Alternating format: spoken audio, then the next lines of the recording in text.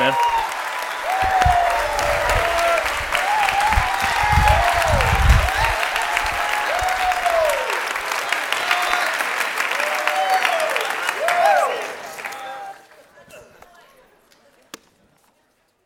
Hey, guys.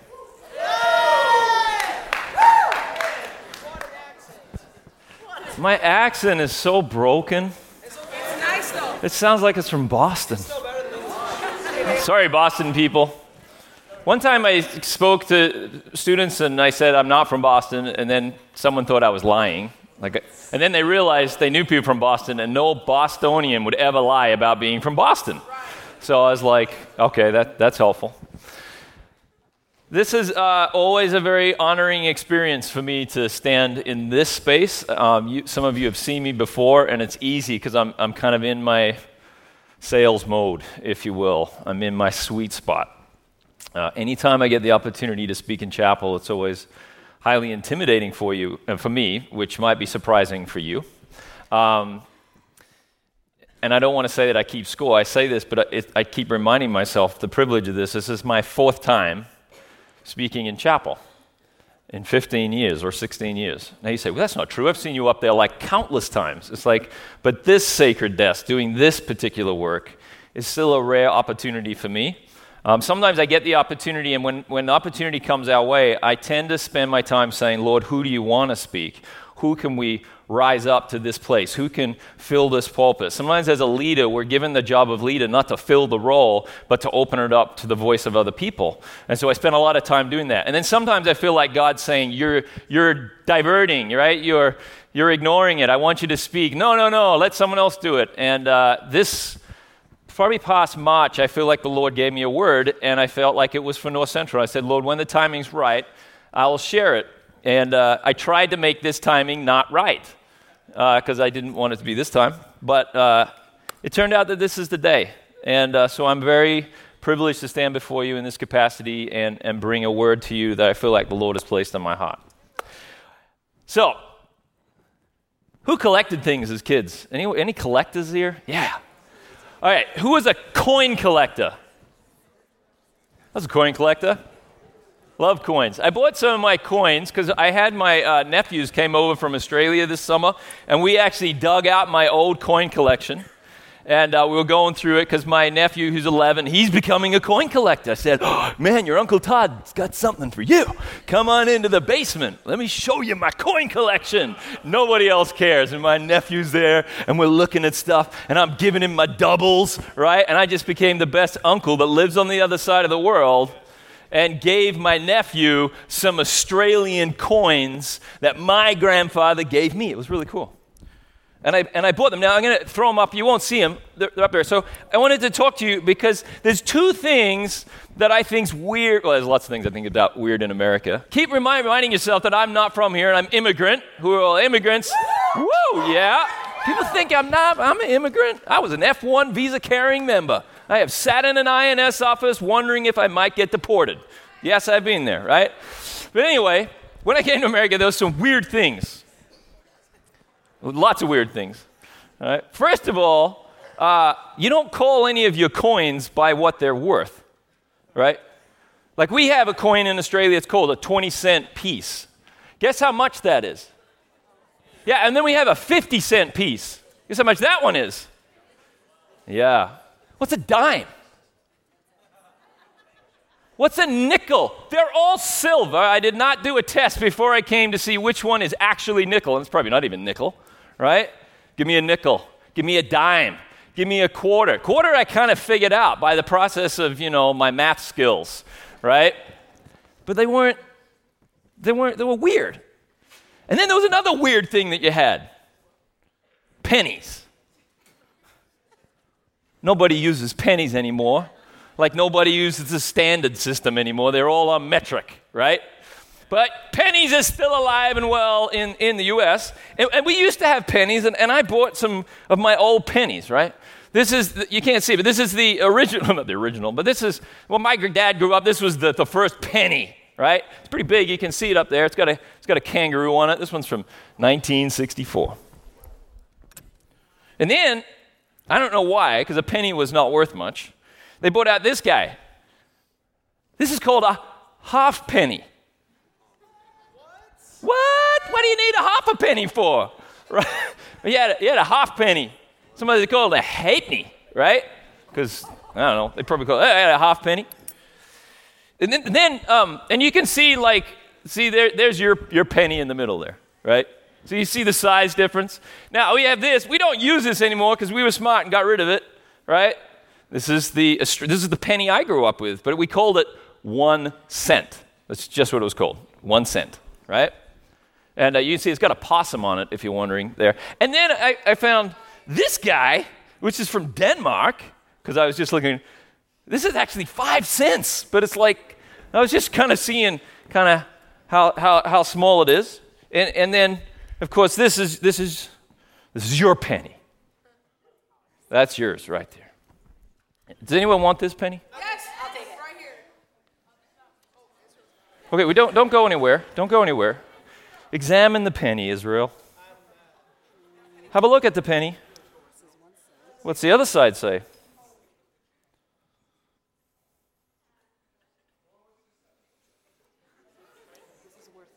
What does that say? This is worth $20. What does it say? It's worth $20. All right, now, say this with me. God might be up to something. Say it. Or say it again.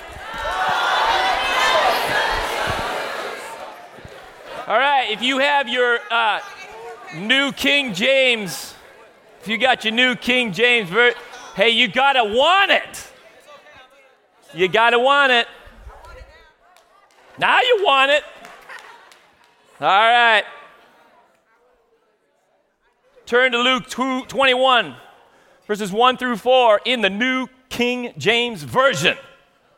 What? New King James Version. I'm going to read this to you. A lot of times we've seen this passage before, and it's often about tithing. But we're going to take a different spin on this very small story. And it says this. And he looked up. Say, looked up. All right. And he looked up and he saw the rich putting their gifts into the treasury. And he saw, say he saw, a certain poor widow putting in 2 mites. Say mites. 2 mites.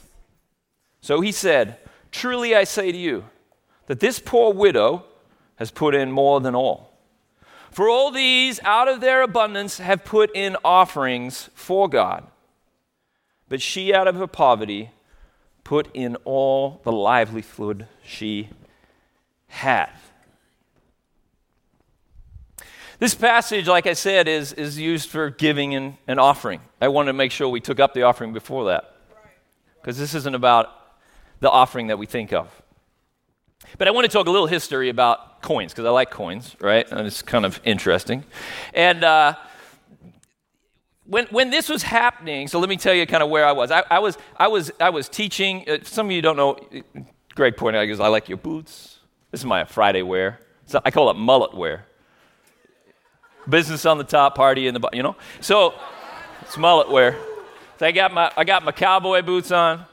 I have a buckle. I say anybody who has livestock, an F-150, a John Deere, and has to get up to do chores before they come to work can wear boots and a belt buckle. But I didn't bring my round belt buckle because that would have freaked a lot of you city folk out, so I left that at home, right?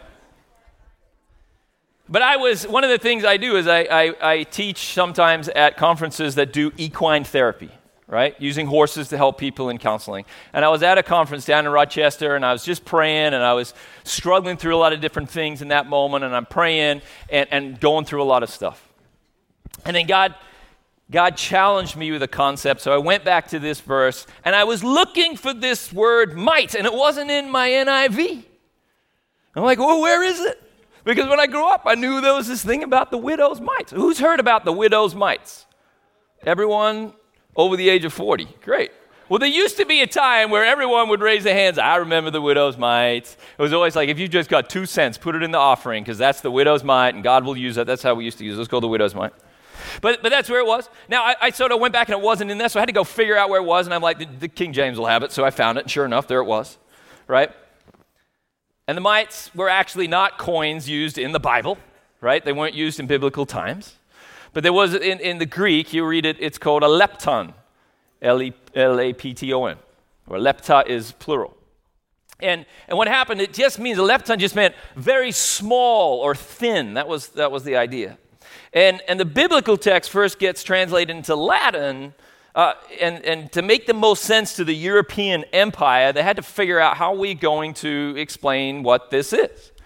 And there was this Roman coin called the Roman quadrant, which is like a quarter, I'd imagine, translated nicely into a British farthing, as it was a quarter. But there was no English translation for anything smaller. However, there was a mathematical book that used the term mite, M-I-T-E, to be half a farthing, right? So you had this guy, and I need something smaller than this guy, so I got this guy. This is half a penny. No, those don't. There's only one. You only get one illustration in the sermon. And that's going to help you if you didn't scan into chapel today or whatever, and you got to come to the desk and like, I was in chapel. What happened? Some kid got $20. I don't know what else happened, but that happened. Only one illustration, right? But they used mite because it was half a farthing. Thus, mite was used as a way of depicting smaller than small. Now, it might be strange for you to consider that people who stand on this stage struggle with lots of things just like you do. Sometimes I feel like my space when I get to be up here in this thing is to say, we're real just like you. We cry just like you. We get scared to come to school sometimes just like you, right? It's just the truth. We struggle with things, for me, and I think many of us, on this thing called calling, on this thing called God's purpose, on this thing called suffering and discomfort. We struggle with that just like you do. You might be thinking when you look at it, it's like, I can't wait to become a pastor, or I can't wait to become a businesswoman, or I can't wait to become fill in the blank, because when we get there, we won't have to worry about all the things we're worrying about now. Trust me, once you get here, there's just a whole bunch of other things you worry about. Okay? It doesn't go away. Reality is, we question, we being faculty and staff, just like you do. We doubt just like you do. And during one of those moments when I was with the Lord and I was praying and I was questioning and really doubting a lot of different things that was kind of God was moving and shifting. And I don't know if doubting's the word. You just sit there. You've been there, right? And I felt like God was saying, I was like, well, this might not be right. This might not be what I'm supposed to do. How am I supposed to know? And God said to me, are you willing to give me your mites? Do you ever wonder if you might fail? Do you ever wonder if you might have made the wrong decision? Do you ever wonder if you might be a fraud? Do you ever wonder if you might be in over your head? Do you ever wonder if you might be in the wrong place? You might get hurt. You might get rejected. You might get laughed at. You might get attacked. You might be wrong. You might be doing more harm than good if I get involved. I do. You might too. And God was challenging me, and he said, are you willing to give me your mites? So I went to this verse, and I looked at it, and I said, God, what are you trying to teach me? What are you trying to show me? What do you need me to know? And I kind of just dug into it, and I just wanted to share a couple of those things with you today, because perhaps it's something that you can take. Like a penny, something super insignificant. I didn't know what take a penny, leave a penny meant. That was weird, right? I was like, free money. Who did that as a kid? Now I want my candy. Right? It's just, I don't know. I love the people that put the dime in there. It's like, there's like a 10-penny guy in there, right? But maybe this is a penny. But maybe this penny can mean the world to you. So let's look at that verse for a moment. Verse 1. And he looked up and saw the rich putting their gifts into the treasury. I felt like Jesus wanted me to know that he sees me, that he sees you. He sees your situation. He sees your competition. He sees your pressure. He sees the people around you. He sees the circumstance that you find yourself in. He sees your displacement. He sees you as a person that's out of context. I'm just picturing Jesus hanging out with the guys, and then all of a sudden he turns and he looks and he sees this woman. What I ask myself is, did the other guys see her first? Were they like chatting? It's like, oh, this lady again. And Jesus turns and he saw. I felt like Jesus wanted to know in verse 2 that he knows.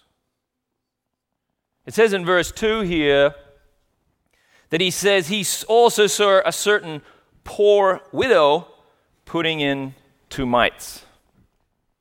Now maybe it was really obvious. I think the poor were probably fairly easy to identify. Sometimes I think that's the same as it is today. But he knew that she was poor. He knew that everybody else knew that she was poor. But to me, I felt like the Lord was saying, I know your story. I know what brought you here. I know what keeps you here. He knows your struggle. He knows your fear. He knows the feeling of everybody watching and judging every move you make. He only looked up and he saw, but that seeing is he also knows. And that's when Jesus wanted to ask me a question. Are you willing to give me your mites like that courageous widow did? I might be laughed at. I might be ridiculed. I might be thrown out. But I got 2 of these.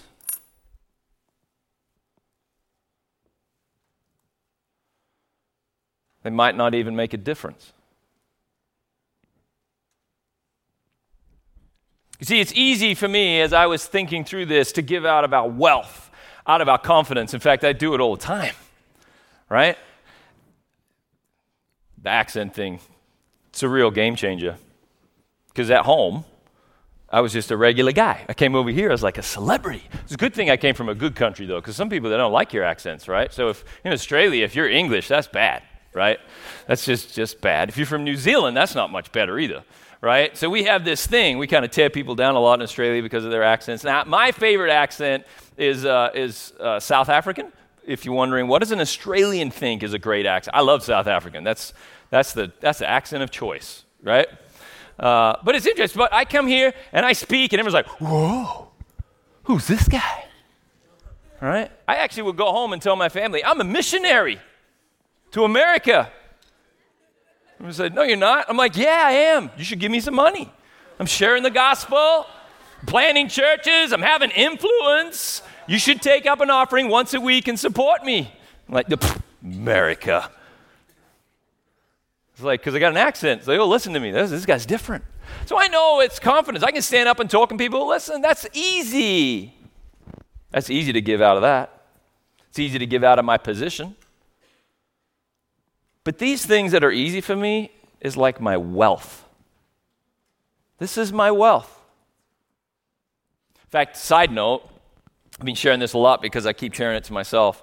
I was reading about, this was like a year ago, I was reading about when Nicodemus came to Jesus, and he says, "What do I have to do to be saved?" And he says, love the Lord your God with all your heart, soul, and mind.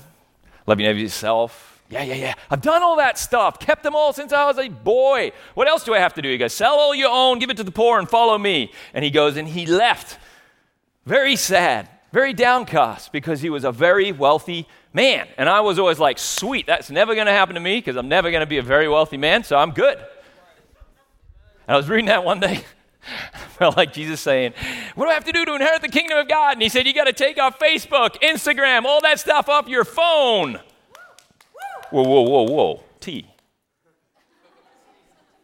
What do you mean? Because it distracts you. It takes you away from relationships. It kills your way of communicating with people. It takes you away from your kids, your family. It's destroying your life with meaningless stuff. And I left because I was a very connected man. But that was my wealth. That's the currency of today. That's our currency. See, wealth is not always in finances, right? It's easy to give God these things. The fact is, I find myself doing it often, wanting people to notice, just like the scribes and the chief priests who throw their bags of money and wealth.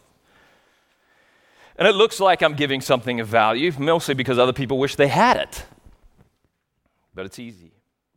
But it's not a sacrifice. 2 Samuel 24:24, Ariana's threshing floor. David's bringing in the ark. And he wants to make a sacrifice, and he goes to this guy and he says, "How much for the threshing floor your ox, so I can make a sacrifice?" And he says, "Take it," which I would have too if you rolled in with your army, right? Hey, how much for the cow and the wood? It's yours, king. Just glad you're here. No, I want to buy it. No, take it, just take it. Do whatever you need to. And David says to him, "I will not sacrifice to the Lord that which cost me nothing." Sacrifice. Am I willing to give God my mites? I think of Noah. Did he ever wonder if he might be wrong when he started building a boat? I think of Abram when God told him to go to the land I will show you. Did he ever wonder if he might be going the wrong way? Because I sure would have. How about Moses? When he spoke face to face with God, wondering if he might not be the right guy for the job. Or David. Now, I love David. That's one of the other times I spoke in chapel. Like 10 years ago, I did a thing on David's 5 stones. Do you ever wonder why he took 5 stones? Like I do all the time. I mean, why did he need 5? Was he planning to miss the first time? Was he thinking, God, I got 4 backups, man. If you can't come through for me, I got 4 more. Or there's going to be shrapnel. Just chuck them all in there, right? You know? Why did he pick 5? And in my head, I think of David going down, picking up stones like he always did, thinking, I think I might have just kind of tooted my own horn a little too. Maybe this was a bad idea. What if I'm wrong? What if I might miss? Why did David take 5 stones? What about Queen Esther? When she faced the king. And she says, if this doesn't work, I'll be dead. It's just how it was going to be. I might be wrong. You go do your thing, Mordecai, but I might be wrong in all this. We're going to give it a try. I'm feeling like God's asking me to do this, but I might not be right. But I'm going to give him my might. Or Ruth, when she honored her mother-in-law, Naomi, knowing she might be single for the rest of her life, which is kind of a death wish in a certain way. Or Peter, when he stepped out of the boat. Did he ignore that he might be wrong? This could be a bad idea. Or did he give God his mites? I'm going to ask the worship team to come as I just close with these thoughts. You see, life's full of mites that we ignore and we think are worthless and useless and insignificant, just like these pennies. Most of the time, we just throw them away. We avoid them, we downplay them, we write them off, we think they're not worthy to give to the Lord. But I'm telling you today, Jesus looked up. Jesus knew. Jesus saw. He can use and will use your mites if you're willing to give them to him. In fact, I was thinking about the hall of faith in Hebrews 11, and I thought it could always be called the hall of mites. Right? All the things that might not have worked out, but they did. This guy might not have worked, and this thing might not have worked, but they did. For it is by faith that we step out and give God our mites, so that God can move in a powerful way. One might go as far as that you can't have faith without might. Yet we're called to be women and men of faith. As the worship team begins to play, I'm just going to have a stand. We're going to close. We're just going to allow people to pray. One of the things, as a little side note of me, and I like to share a bit of my testimony. You can stand if you'd like. Because you're all here trying to figure out what you're supposed to do, and I've been in that place. Many of us have been in that place. When I got called from Australia to come here to the U.S., I studied social work. Some of you know that. And I studied social work, and I was the only social worker who didn't want to be a social worker. And I was the only social worker who happened to be a male at the time in that program. And I studied social work because I was so afraid of Monday to Friday because I was called to be a pastor. That's why I left Australia to come. I want to be a pastor. But I wasn't very good at the listening thing. I was good at the talking thing, just not the listening thing. And I was kind of scared about Monday to Friday, so I thought I'll study social work. I learned because that's what the church really does and should do. And those skills would transfer over is kind of how I went. But when I was doing that, I then went to seminary because I thought no one's going to hire a social worker as a pastor, so then I went to seminary, right? And I studied clinical psychology there for this too. This is just a little advising. No one ever, well, they sort of do, but I always worried about people don't really check what you studied at seminary. You just tell them you went, and they start calling you pastor is what I learned, right? And it also shuts down any Bible study you go to, right? If you go to seminary, no one wants to answer the questions anymore. But I was studying counseling, still trying to figure out what God wanted me to do. And I was struggling because I realized that I struggle with trying to get people saved. And I felt like there was a formula. I needed to do an altar call, and I needed to do all these things. And I'm like, I just don't, that's just not me. And as God shaped and challenged me, I'm still in that place where I don't give official altar calls, if you will. Because I just felt like God saying, just teach the people. Just share with the people. Share your heart. Share what I tell you. And let them respond however they want to respond. And that has served me well. And I hope that as you train to be ministers, men and women of God, used in the capacities that God has called you to, that you allow God to use you as He wants to use you, and not feel like you've got to be like everybody else in this process. So today you might find yourself facing a bunch of mites. And my challenge to you is, are you willing to offer those mites to the King of Kings, knowing that He will show Himself faithful? That He, in His time, might reveal to you His perfect will. Because God might be up to something. Even though you may not seem like it is right now, your might not be worth anything.